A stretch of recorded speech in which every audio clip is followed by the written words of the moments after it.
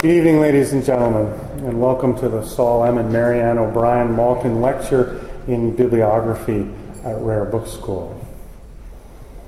Welcome to the most beautiful room Thomas Jefferson ever created. The Neo-Palladian magnificence of the dome room of the Rotunda, which was meant to be the crown of the University of Virginia, the only university in the world founded by an Enlightenment bookman. And bookman Thomas Jefferson was indeed. You will remember he created 3 libraries. You can see here that these have library shelves in them, but this was not the whole of the university library by any means. The books in the cases, especially the ones that are facing out, all the books are Rare Book School books, but the books that are facing out are an exhibition by one of the great daughters of Rare Book School, Tess Goodman, who is an Eccles Scholar and a rising 4th-year double major in English and French. She has been working at Rare Book School and studying at Rare Book School since she was a high school student. Look out, bibliographical world. It's good that you're with us here today. The Saul M. and Marianne O'Brien Malkin Lecture in Bibliography is named for the 2 founding editors of A.B. Bookman's Weekly, publication many of you will know, which from 1948 to 1999 was among the most important journals in the whole of the antiquarian book-selling world, covering book collecting and research librarianship, as well as used and rare book selling.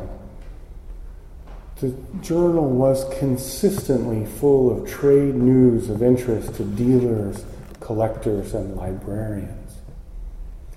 In 1984, Marianne Malkin began to support an annual lecture in honor of her husband, Saul Malkin, in recognition of his contribution to the antiquarian book trade. Our very own Michael Winship, on the faculty here at Rare Book School, gave the first Saul M. Malkin Lecture in Bibliography at Columbia University in December 1985. After Saul died in 1986, just a few months after Winship had delivered the inaugural lecture, Marianne herself continued to support Rare Book School, both at Columbia and then at the University of Virginia. In the late 1990s, she allowed the Rare Book School founding director Terry Bellinger, who happily is with us today, to change the name of the lecture to the Saul M. and Marianne O'Brien Malkin Lecture in Bibliography. And until her death in 2005, she came down from New York City to attend most of the lectures. She maintained a very active interest in the school, and Rare Book School was a major beneficiary in her will. She was truly, truly one of our greatest friends. Malkin lectures over the years have included an astonishing array of luminaries in the book world. I'll name a few. Greer Allen, Nicholas Barker, William P. Barlow, Robert Darnton, Miriam Foote, Christopher DeHamel, Lucian Goldsmith, James Green, Selby Kiefer, Catherine Kyles-Leeb, Paul Needham, William Reese, Ken Rendell, Bernard M. Rosenthal, Roger E. Stoddard, G. Thomas Tansel, Marjorie G. Wynne. You get the idea. Joining their ranks this year as a distinguished Malkin lecturer is the great collector scholar Robert Jackson. Bob is a founding and senior partner at Coleman, Jackson and Kranz PLL in Cleveland, Ohio. He's a noted collector of rare books and of tribal art, and he's widely recognized as a writer and a scholar. A corporate lawyer and private equity investor who is also an avid bibliophile. His collection is truly astonishing and, I might add, envy-making. His broad interests are reflected in his affiliations with such organizations as the Grolier Club, the Rofin Club, the Association Internationale de Bibliophiles Paris, and the Fellowship of American Bibliophilic Associations, of which FABS, known to many of you, he was one of the founders and the chairman. He's been a trustee of many organizations. His service to the field of the humanities is known throughout the United States, and he has lectured widely throughout the United States and Europe with great distinction. He's one of the United States' premier collectors of Victorian literature. His Dickens collection alone would make many men weep. But he's had other collections too. He's an avid collector and writer about Rockwell Kent and Eugene O'Neill, and once upon a time he had the most important William Burroughs collection in the world. He's traveled to more than 100 countries with his wife Donna. At the reception, he may well regale you not only with bibliographic tales, but with his time, for example, in Afghanistan, I think it was, when you were held at gunpoint, some vacation. He and his wife Donna, who's a tremendous support to him, are great collectors of oceanic and African tribal art. They've even published a book on African ceremonial weapons. Their interests are broad, but there are few scholar collectors in the United States who can match our speaker today. Bob Jackson is going to speak to us this evening on Victorian serials, essential parts of the 19th century imagination.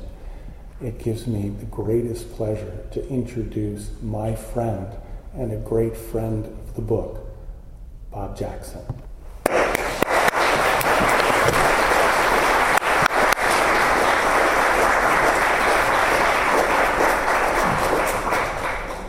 Excuse me, my speech just dropped.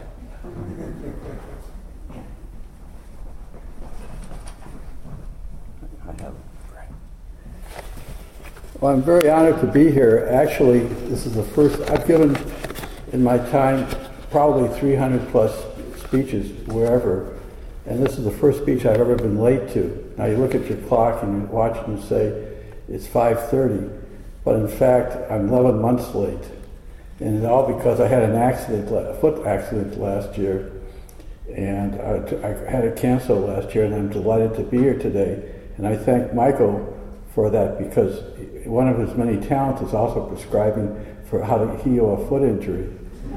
And I thank his brother, whom I do not know, but thank him for me. It's hard to believe that I'm actually here, because when I was an early collector in 1976, I did receive the Malkin report, magazine, and I thought to myself, I would like to collect. Who is this man? And it's hard to believe that today I'm sitting here under his name and giving a talk in this room. So it's a very special time. I was very impressed yesterday when I've never been to Charlottesville before with my wife, and Barbara Heritage took us through some of the collections, but we wound up talking with her for a while, and she showed us all some of the material that the school has.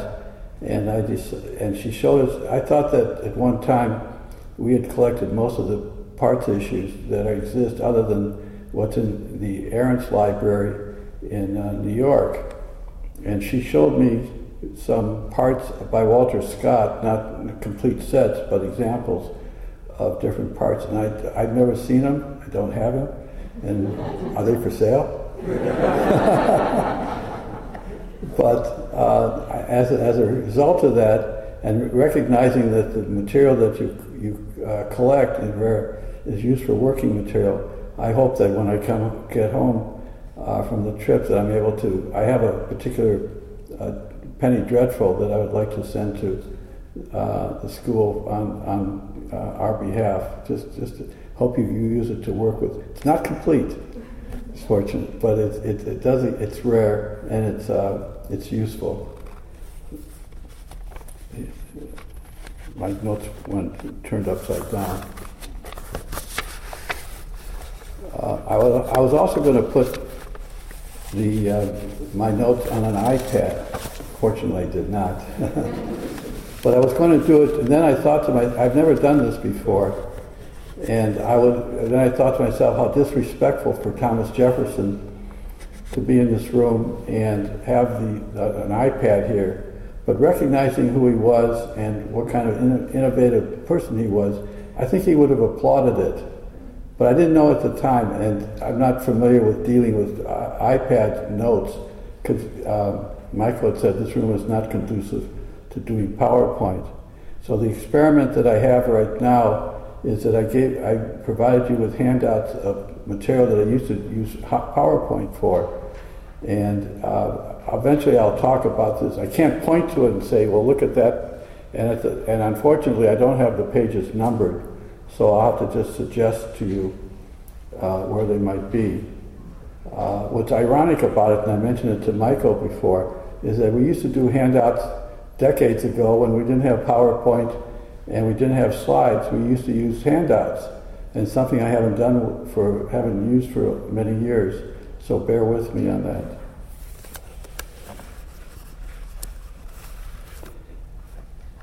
Art begins with the object.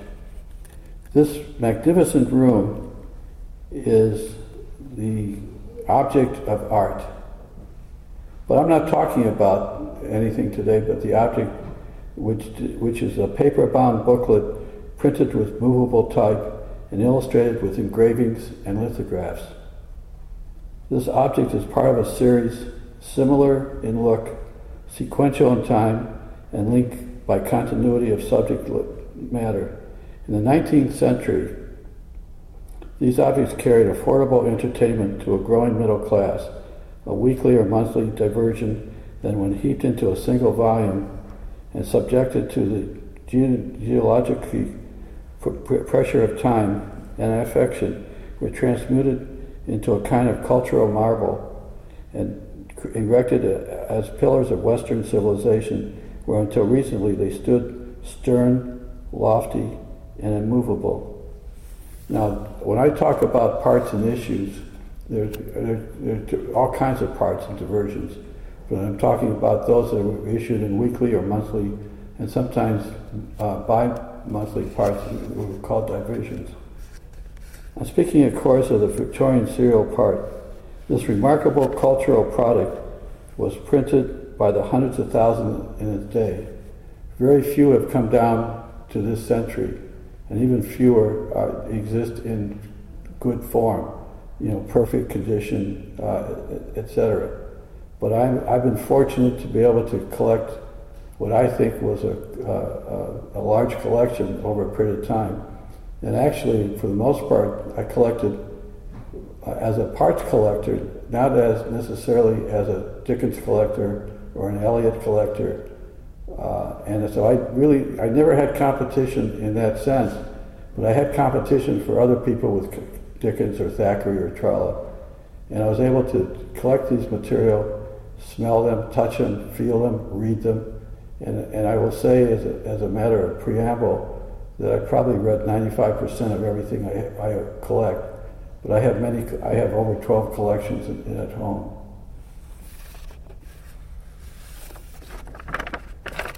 And I'd like to talk about some of the ways they reflect singular aspects of the Victorian era and foreshadow the world of modern entertainment, because it's my thesis, and eventually I've been writing about this for a long time and intend to continue writing about it, that without Victorian serials, you wouldn't have Harry Potter. Think about it. You wouldn't have Star Wars. You wouldn't have The Sopranos. You wouldn't have The Wire. You wouldn't have so much of the serial. And so many of the writers that write today go back to the way Dickens wrote. Serial publications didn't start with the Victorian era. It didn't start with Homer. It started way before then, and it has manifested itself today with the entertainment that we know as television and the movies. Now today the critics call, to justify and verify their legitimacy, call their material Dickinson, for their density of character and social detail. It shouldn't be surprising that today's critics should reach back to the Dickens and the Victorians to validate their own seriousness, which is kind of ironic because Dickens in those days was not considered a serious writer when he first started out. But eventually, this 19th century, there were serials that at some point were serialized were quite important, such as Uncle Tom's Cabin and War and Peace. And there are many other material, but they all came secondarily. Most of this material was issued in books form first, and then eventually they were serialized, particularly in Russia and in Germany and France. You can't talk about serials without taking us back to Victorian England. The Victorian serial novelist, and we have to look at him as a person. It's so often we study the history of the book, and unfortunately I've never taken Michael's course, so I can't say it. But you talk about the book as an object itself. But in fact, you got to look at the novelist, the person who wrote the book, and what they supported. But they performed spectacular feats. He or she raced with deadlines and juggled characters while leaping from plot point to plot point. Our admiration for these writers increased by the knowledge that they accomplished their feverish invention while balanced over the chasm of penury in a society that did not have a safety net. Very few authors could maintain their pace, and Dickens was surprising enough the only one who mad enough and energetic enough to do it back book after book through a whole career, throwing off narratives with indestructible steampunk whirligigs. If anyone knows what a steampunk whirligig is. Anyway, all 15 of Dickens' novels were released in serial form. There's some question about how they were done, but 6 were weekly or monthly magazine serials and 9 in monthly parts. Now I just want to clarify, because as a bibliophile type, Oliver Twist, the second novel, was issued in book form first and then serialized. And there was other kinds of issues, but that's for another day, another discussion. The challenge was to hold the reader's attention. A catchy song has to have a good beat. Serial publications establish rhythm of composition and consumption that carried writers and readers along like a popular song. Each serial part had to end with a dramatic downbeat while building anticipation for the coming segment. It could be a grueling pace. Many Victorian novels were serialized over 19 months with 24 to 30 pages in each issue. But 24 to 34 pages was only the editorial cut. If you look at these serials themselves, some had vast numbers of ads before and after. And with the serials of the Victorian period did not have the same kind of balance that the ones of the 18th and 17th century had, and some in the 20th century. Because you can't talk about the Victorian serial without looking to the serials that we have today. But that's for another talk, another article. But the middle class changed all that with their insatiable attitude. First of all, the earliest known book in English history was in 1678. The book was called Moxon's Mechanical Exercises, or the Doctrine of Handiworks, issued in 38 number parts which was probably the first English book. And some of this information I got from a man whom I knew briefly, Anthony Rhoda, who died just a few years ago, and I think Terry knew him fairly well. And it's a wonderful book to read that he wrote. What's interesting and rather ironic about the book was a landmark book about mechanics of books to make books. And then recently I was at the Newberry Library, and they showed me a book that was written in 1719 to 1720 by Elissa Haywood, called Love in Excess, a woman writer, surprisingly at the time, because most women writers hid under male names at that time. And it was a book in parts. I happen to own the earliest unbound book called Mrs. Tusser's Husbandry, which is also a book that was issued in the 17th century. The upper classes in those days, like for all books, were the target for the books until the beginning of the 19th century. An ample library was a conventional status marker. In fact, there's a painting in Germany, in Vienna, of a collector, and it's called The Collector in the Leopold Museum. And it shows books as being, in the 16th century, it shows books as being the status for him. But the middle class changed all that. Their insatiable demand for novels drove innovation in publishing and distribution, and it all started primarily with Dickens and his group. Books in parts reflect the spirit of classical liberalism.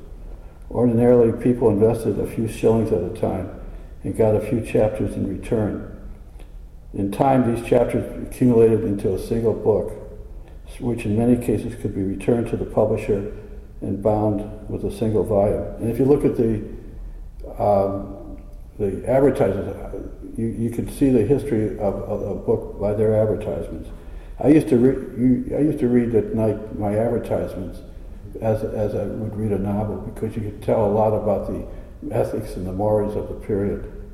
Books in parts allowed publishers to accumulate capital in advance of the publication and invest in a better class of books and author, and to move up to a better class.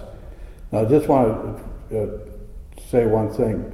Books in parts came into existence popularly in 1725, when the stamp tax in England levied a tax on books, and if a book was less than a shilling or 2 shillings, it didn't have to pay a tax. And so serials came into existence during that period. It didn't come into existence in 1836 or 1820s. It came in 100 years before. This is a little known fact, but it impacted on the political process in Europe. This room is beautiful. This room is beautiful, but it's dry.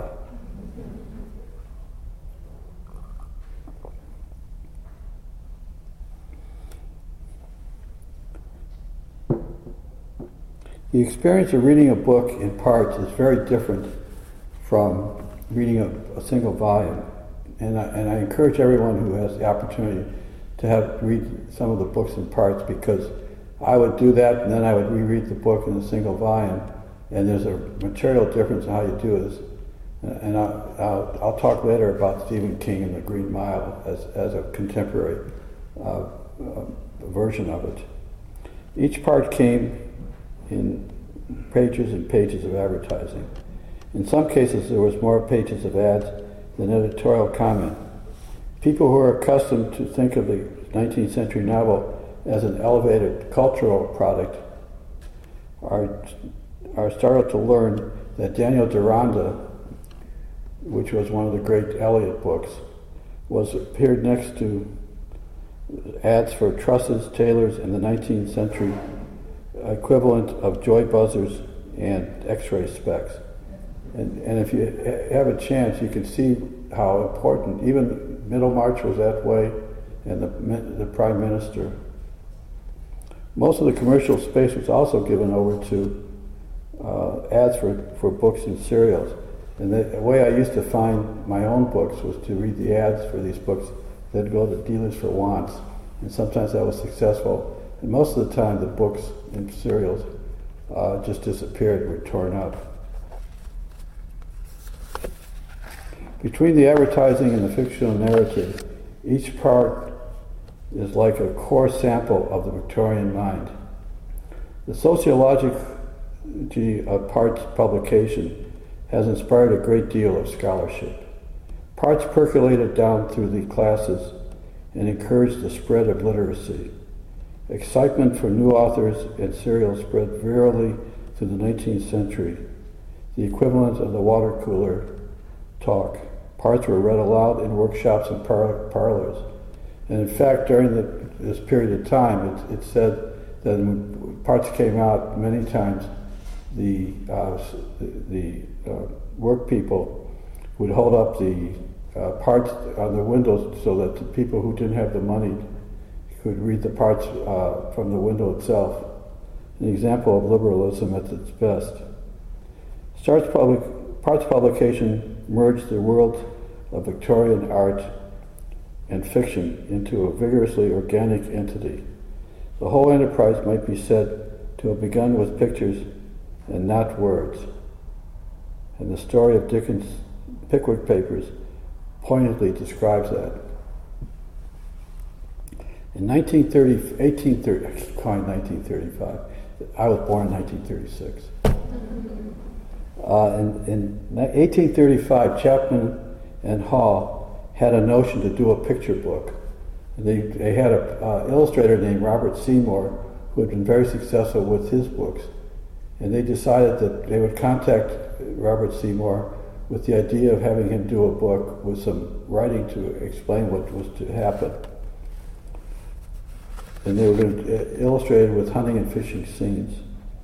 Seymour already had a success with a series of prints. Now remember, Parts were not born in 1836, but they manifested itself and flourished during that time.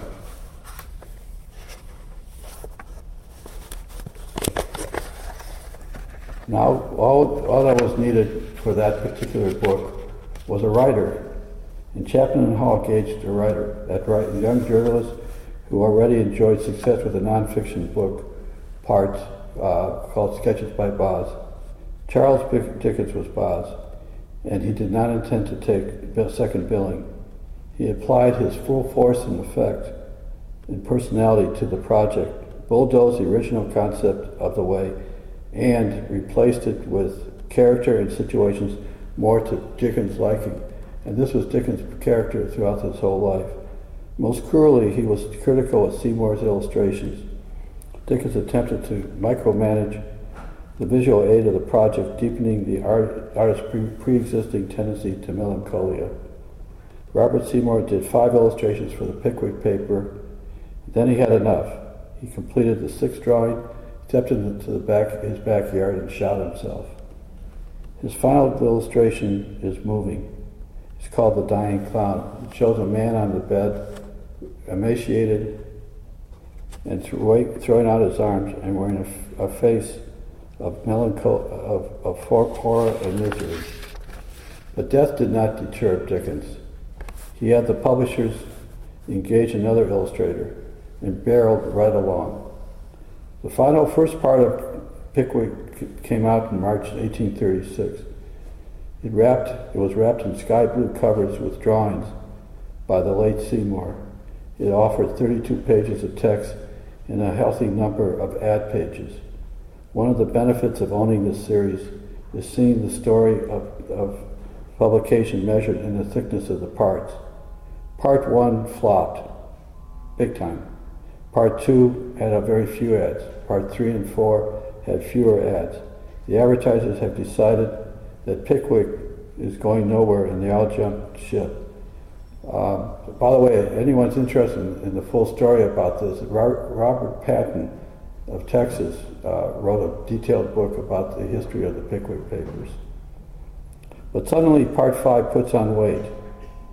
The advertisers are back. Every number thereafter was fat and happy at Mr. Pickwick. The change was entirely due to the introduction of a new character in the story, Sam Veller. Now in those days, the English did not use the W as W, but as V. because he still had the German king, and they used to pronounce these words the W differently. His charming, impudent character captured the imagination. He became an overnight superstar, as some characters do in serials. We've seen that in the Harry Potter stories, we've seen that in Star Wars, and it happened initially in Pickwick Papers. One of the benefits of parts publishing is that it allows the author to alter the narrative response to the public opinion. Dickens saw that public opinion, decided pro-Weller, and he beefed up the servant's parts.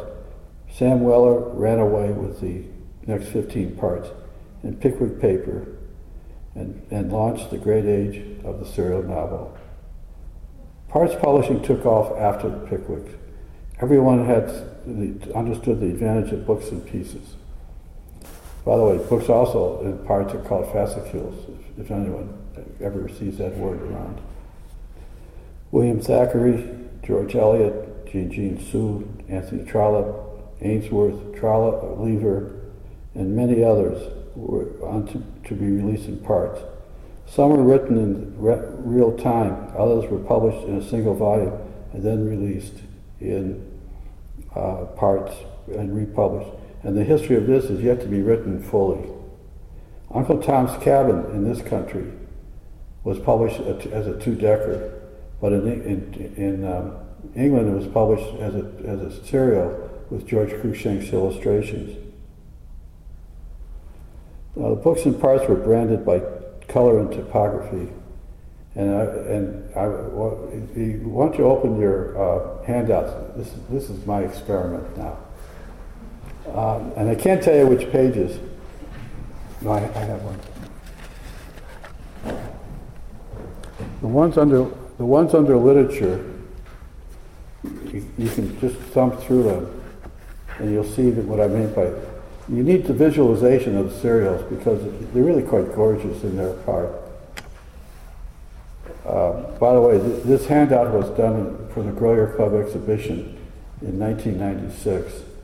Ironically, at the time, we had two exhibitions in New York, one at the Whitney on William Burroughs, and it was kind of ironic because people would say, how can you be a Burroughs collector and a 19th century collector?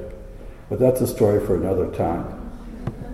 Because Burroughs was a person unto himself, and not like Dickens.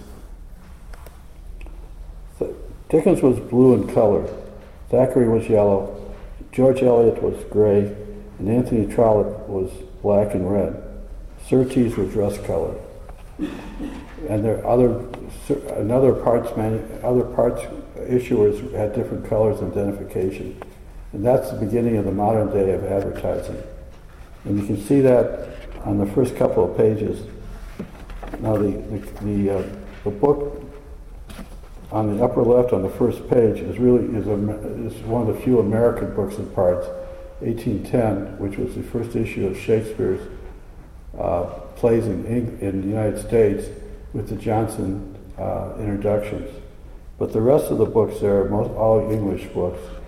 And the next page is down. You can see how the colors of these plates and the design of the covers were really remarkable. And these covers were like comic books.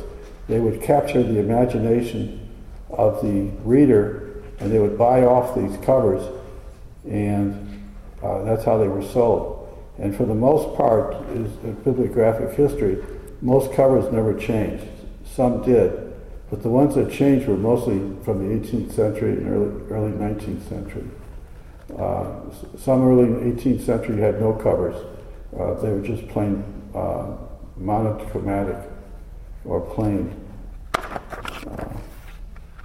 Anyway, by the way, some of the color on the photographs came from the printer and not from the photograph.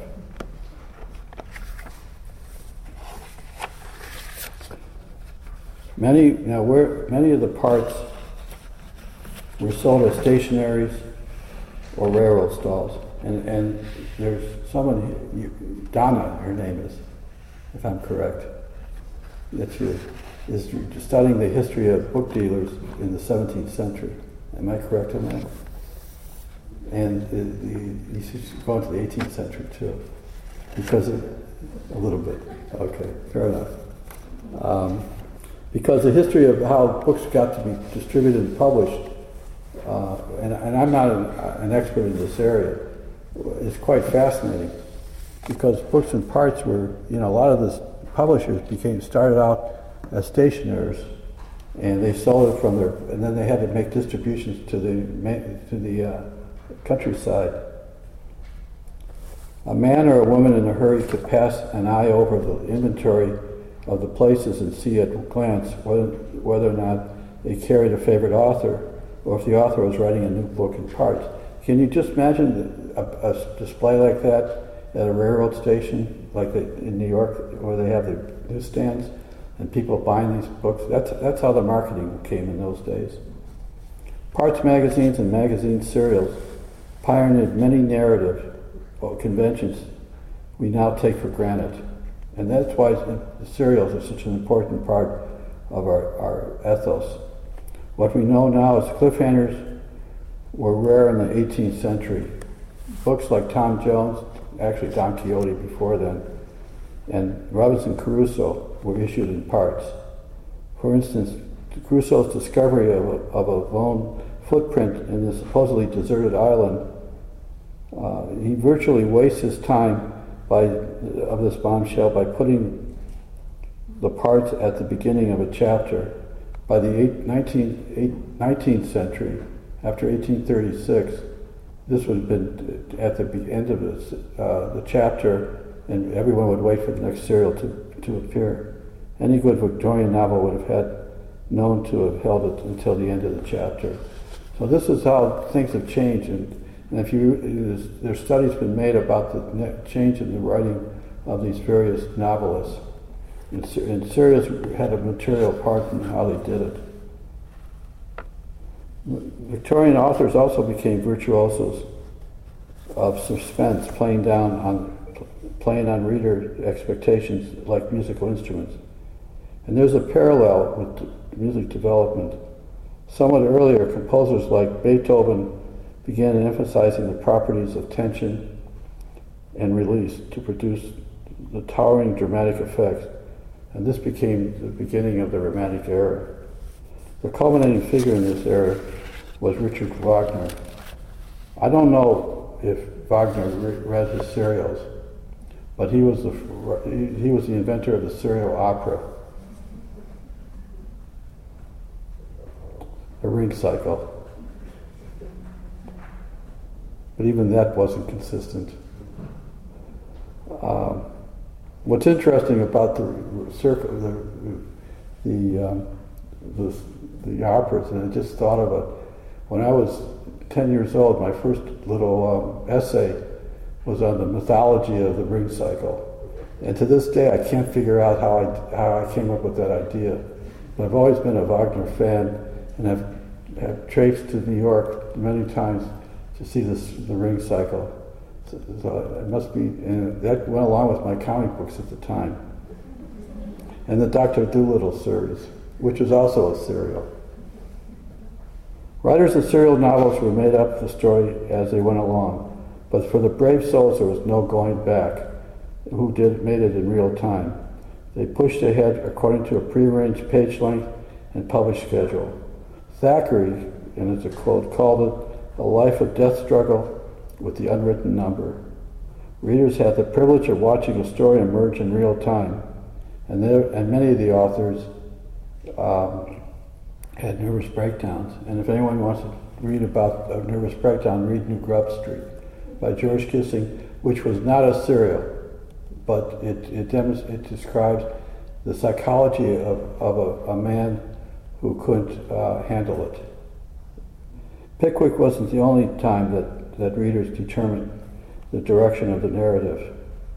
The death of Little Nell in Dickens' The Old Curiosity Shop and the happy ending of David Copperfield both have been said to have been affected by public demand. And one time I wrote an article about that concept, and I got some interesting letters from England that I wasn't quite right about it, and to this day I defend my position.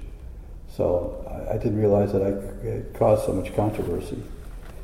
The regiment was punishing for authors. It was called the crucible, but this methodology of writing was called the crucible of the English novel. The heat of production burned off the extra of narratives and left only the red-hot core pulsing as the forge, on the forge. Serials were criticized for lurid sensation. Oliver Twist, as an example, with his underworld settings and murder and fallen women, was denounced from the pulpit, and more than one real-life murder was blamed on the baneful influence of the serial novel. Doesn't that sound familiar? Remember we had television being causing the death and inciting riots with teenagers? It's the same thing back in the 19th century. It was a period of intense class consciousness. Writers and publishers cold-bloodedly manipulated the cost, content, and covers of serials to appeal to specific demographics. The genre of book parts, which were targeted towards the lower classes, with sensational tales of gruesome murder. The nickname of these serials were called penny dreadfuls, price point, and subject matter. Penny dreadfuls were also known as bloods, price point, subject matter. They pandered to the lowest and most debased sensibilities. I read some of them. I didn't really enjoy them, but they're fascinating to read, and I would encourage you, particularly the one I send you when I get it, when I come home. My collection also includes 2 complete sets of Sweeney Todd, the Demon Barber of Fleet Street, known by, I would presume, most people here. Probably the most famous of the dreads that ever existed. The literacy rate, there's a great deal of argument about the literacy rate of England in the 19th century. And I would encourage you to read, if you're interested, Richard Altick's book of the 1950s. He just died a few years ago. He wrote the seminal book in this area, which talked about the common reader in England. But the one undisputed fact is they were very low at the beginning of the century and very high at the end of the century. Now, much of this growth took place because the government in England at that time demanded that everyone who goes to school had to learn how to read, and you had to read in order to get a job. But I wouldn't be surprised if the mania for serials wasn't also an important fact in motivating middle class and the working man to learn how to read. And I maintain that the serials had probably more to do with the literacy rate in England than any other factor. Young people who couldn't read would be socially isolated, just like any teenage boy today, or girl, who couldn't text or use a cell phone. Don't you think they would be isolated too? They would be able to discuss the latest doings of the penny dreadfuls with characters like Varney the vampire or Wagner the werewolf, and to be miss out the lurid pleasures that their parents disapproved. Serial publications also inspired a new intimacy between author and reader. Serials were different from single volumes which came into the home all at one time, with the author's personality and narrative fully contained between the covers. Serial novels, and this is a speculation on my part, were like letters from a friend on a holiday. They talked to you. They were there with you every month for 19 months, for the most part. The reader looked forward to the next chapter and was disappointed when it didn't come out. Dickens was always regular in his having serials issued, and Thackeray was very punctual when he wrote Vanity Fair. But when he wrote the history of Pendennis, he was sick and couldn't write for 3 months, and there was a hue and cry at that time until he recuperated and came back and wrote again. Talking about illustrations was a critical success in many parts publication. George Cruikshank is a towering figure in this area for the 19th century. Now, before George Cruikshank, there was Robert Cruikshank and Isaac Cruikshank. Isaac was the father, and Robert was the brother. There's also a Percy Cruikshank, which I showed to Michael. Did I show it?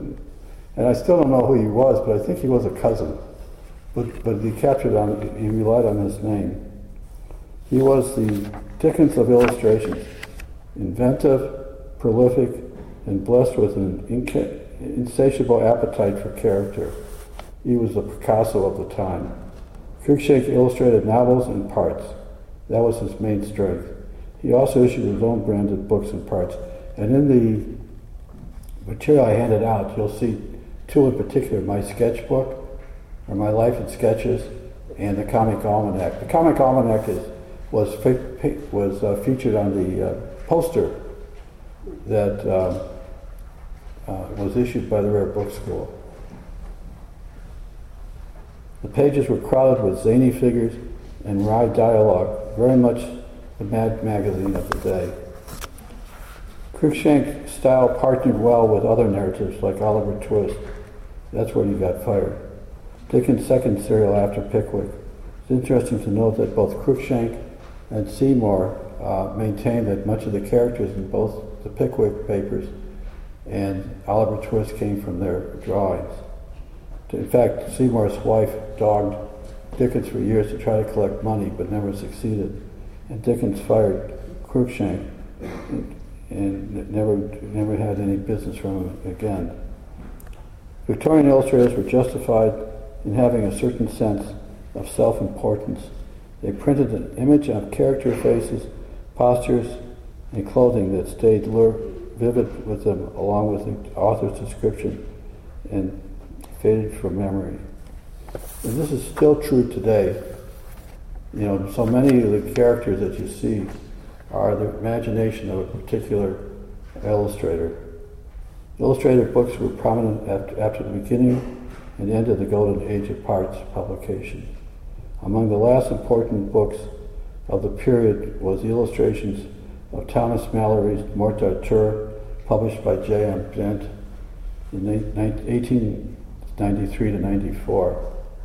And you also have in there the Rowlandson books with their drawings, which would actually predate the Victorian age, 1820s. And you'll see how these characters still, you may not know the books, but you know these characters. My parts collection also included the Beardsley debut, which was Yellow Books, and the Savoy, but I also got a letter from Charles Dickens. Now, Charles Dickens didn't know me. He didn't write to me, because his name Jackson follows Jefferson at some point in time, but no relation. It wasn't addressed to me personally, but it was an honor to simply hold the letter in my hand. And the story of how I got to that letter is not, it was prophetic at the time, and in time it became expensive. I've been interested in 19th century novels since high school. While I majored in philosophy in college, one of my minors was in 19th century English literature. A book dealer knew my taste, pulled something off the shelf. I heard about it, but I'd never seen a Dickens novel in parts. Now, in the Q&A, I'll answer the question now. That was 1974 and 75. It was Little Dorrit. Collectors, store most books in clamshells, as does most institutions, but they usually don't have the money to pay for them if they weren't existed in the 18th when they were first made. When he opened the box, the letter fell out. It was in Dickens' hand and addressed to a lawyer friend. The lawyer had nothing to do with Little Dorrit. It was about the lawyer's daughter named Dora. Dickens wrote to tell him that he had a named character in David Copperfield named after the lawyer's daughter. Being a lawyer myself, I was charmed. I related. I wound up buying both the book and the letter in parts. And that's how my parts collection got started. It's the way I suspect many collectors start. Working with what was out there. I picked up a Pickwick, I picked up a David Copperfield, I covered a whole range of Victorian novels and parts, and ultimately, because I ran out of collections, I started adding non-fiction titles in art, science, natural history, theology, and household management, all issued in parts. And going back to the handout, so that I won't forget it, you'll see examples. They weren't as many, but to highlight books in parts, you have the Audubon in America. It was issued in parts. The Elephantine editions were in parts, as well as the Quarto editions. The theology, I had the Cardinal Newman book in parts. Richard Dana Sr. issued a book in parts called The Idle Man. And there were others, but they weren't as extensive as the others. And frankly, they were kind of boring for the most part. Either you broke them up and hung them on walls, or you just put them on your shelves. One small part of my collection is devoted to American parts publication. There are a few because parts serials never caught on in 19th century America the way it did in England.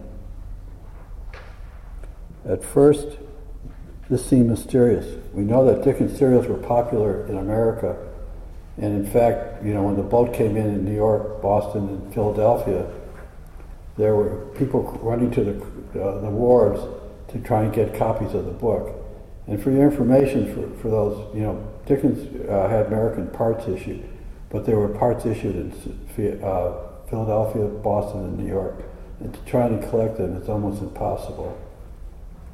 But Great Britain and the continent had a well-developed retail distribution works. Their cities were linked by coach, rail, and mail. Most people didn't move around a lot, and many had occupied the same dwelling for generations. And what's ironic, that's still true today. The Americans still move around almost as much as they did in the 19th century.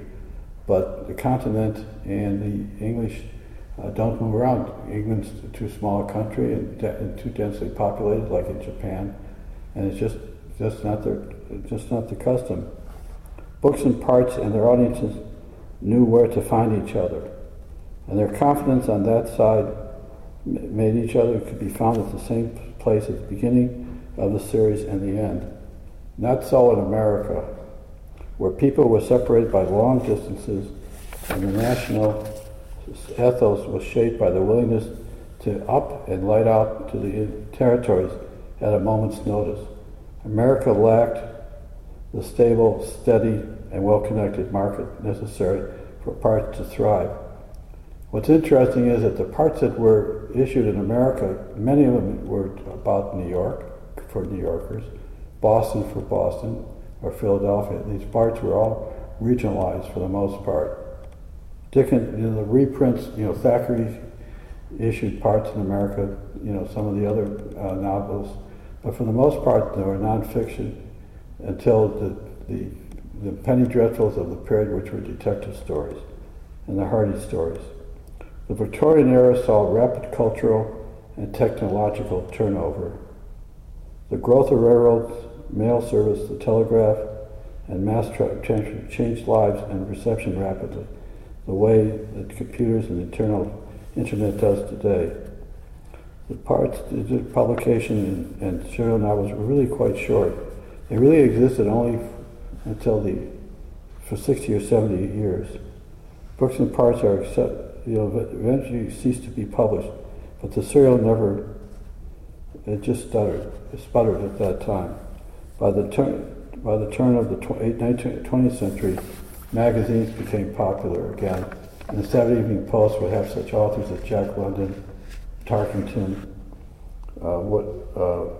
P.G. Wodehouse, and newspapers ran serials and cinemas ran serials.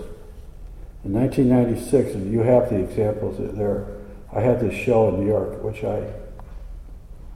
was a kind of remarkable show because the New York Times, for the first time, covered a Grow Your Club exhibit, and I'm told between 15 and 20,000 people came to it. And because they had never seen parts before, they had not been covering Grow Your Club for many years. And I decided, King at that time had decided to publish the Green Mile in parts because he was a fan of Dickens. So this is a true story. I got his telephone number, I called him.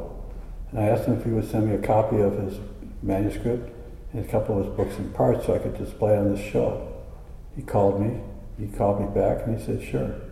He said, I like Cleveland. Our footprint is not that obscure anymore. And I had this, in parts, I couldn't find a copy of the Green Mile with the manuscript. But you have an Eric Kraft book in the manuscript, which is a hyperfiction type book that changes the story if you wish to do that. It's never gone well, but Eric was an interesting writer at the time. Serial publication can have a powerful effect on the structure and style of narrative, but no author or publisher published serials for artistic purposes. Serial publication was and remains a potent commercial format. At its most nakedly effective, it can be narrative crack cocaine, driving the reader to seek and consume more and more of the product. Today, television drives the serial in its purest form. 20 years ago, each episode on TV was a self-contained unit. Most series are either full service or serials. Even so, even today, most television programs are serial. And even the reality programs are serials as they're manufactured at the bottom. Once a Victorian book in parts was issued in full, it was then published as a single volume or a triple decker. In the same way, television today, once the program's over, they issue the DVDs as a package, allowing us to watch the whole thing on the way through without interruption. So there's a balance between what TV does with what the serials did then. So the period of Victorian serial publications that began with the posthumous papers of the Pickwick Club in 1836 to 1837 and flared out in the pre-Raphaelite splendor some 70 years later, it's itself only an episode in humanity's ongoing efforts to make sense of itself through stories. I mean, I think all of us try to do that, try to understand who we are. Any discussion of serials must begin and end with Charles Dickens. This industrious author lived his entire life to the rhythm of the serial narrative. He died with 3 parts published, 3 parts on his desk. And the pressure, some say that he died because of too much pressure. He destroyed himself with exhaustive readings and destroyed his constitution. Dickens died at the age of 54. Think about that with what he did during that next period. The serial is about tension, pulse, the march of times, and the passing of days. It is a condensed version of how we live in real time, madly attempting to extemporize our way to a brutal deadline. We may close the final chapter with a neat finale, with young lovers wed, violins, villains punished, and unity destroyed and restored. Or we may end, as some parts of serial books did, in the middle of a sentence.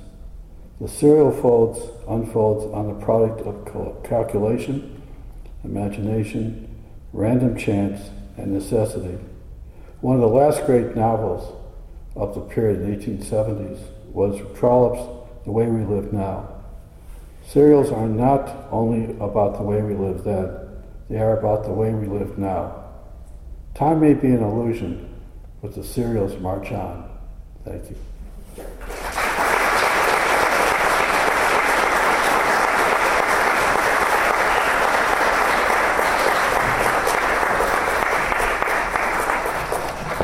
I think Bob will be willing to take a few questions prior to our reception.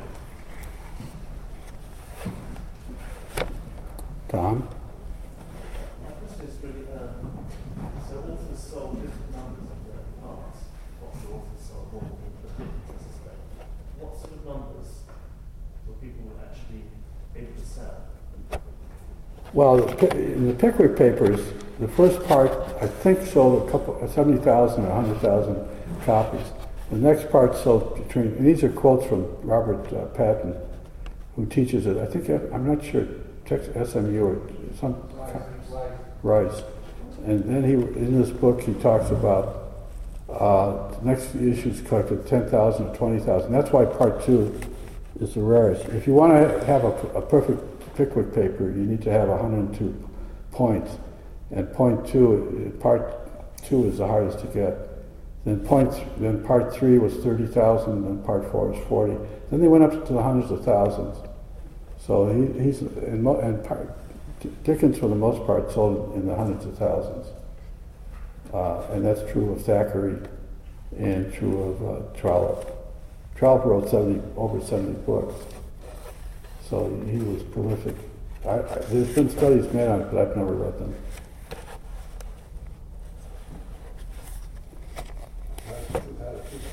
Baseball with its innings was similar in this more so than most sports. The other comment I have is about serialization in the scientific literature, which you can tell us whether it had to follow the serialization of fiction. But in all sorts of journals, especially in American journals like Scientific American, like Popular Science Monthly, and even in a journal that was published here in the University of Virginia for 1 year back in the 1830s, there were certain articles were serialized. And they couldn't be serialized so that the readers would anticipate what was going to happen next. They were serialized because there wasn't room enough for them for the whole article in a single product. Or the writer wasn't finished with the article yet. I think that's unlikely for Popular Science Monthly. No, but the earlier. Yeah. Isn't serialization a device to get you to buy the next issue? You read half the article, you want to know how it comes out? That seems to me pretty obvious. The answer, H.G. Wells wrote The History of Science in serial form. And there were some others, but not many. They were never caught on. Bob, I'd be fascinated to know how the profit and this form of publishing must have been immensely profitable in the 19th century, with money made from it far beyond what publishing had achieved before serialization. How was the profit divided between the talent, the writer, and the publisher? I've read a lot in it, but I've never studied it. There's a difference. I didn't retain it. But Dickens ultimately controlled his own entity, and he tried to start his own company, and then he went into his household goods to do it. He had more control over the serials in that magazine. So to give you an answer, to give you a direct answer, I can't. I just don't remember. But I think the authors just got, maybe 10% if lucky, sometimes 20%. So they would do it by guineas. They would sometimes only, if you finish a serial, one serial, you'd get 10 guineas or 20 guineas or whatever. It wasn't as sophisticated as it is today, and only a few writers could make money. They could make a living, but they couldn't get rich. Dickens was an exception, but he had so many debts in so many households that he had to keep writing. George Eliot made money, but she was married at the time, or living with I think George Lewes, and was able to survive that way. But it's an interesting subject matter that I just never got into. Any other questions? Yes, sir. Would it have been impossible to have violated the copyright and sort of pirated it the way we read so much about today? Well, yes. I mean, Dickens actually fought for it, and I can't tell you it was 1845 or 1855, but he actually went to America because they were stealing from him to fight for a Copyright Act. And over a period of time, America initiated a Copyright Act. There was copyright in England, and the authors were protected, but not the United States. And it took decades to protect the writers. The publishers in the United States were stealing from the English writers and the French writers at the same time. I mean, you'll find translations of Dumas and Sue and in America. That's how they made their money, stealing these these books. Our conversation will continue in Alderman 109, where the reception was on Monday and Sunday evening. But before we retire there, we'd like to thank Bob and to give him a poster of his talk. Oh, thank you. And a note from the staff, and please join me in thanking Bob Jackson. Thank you very much.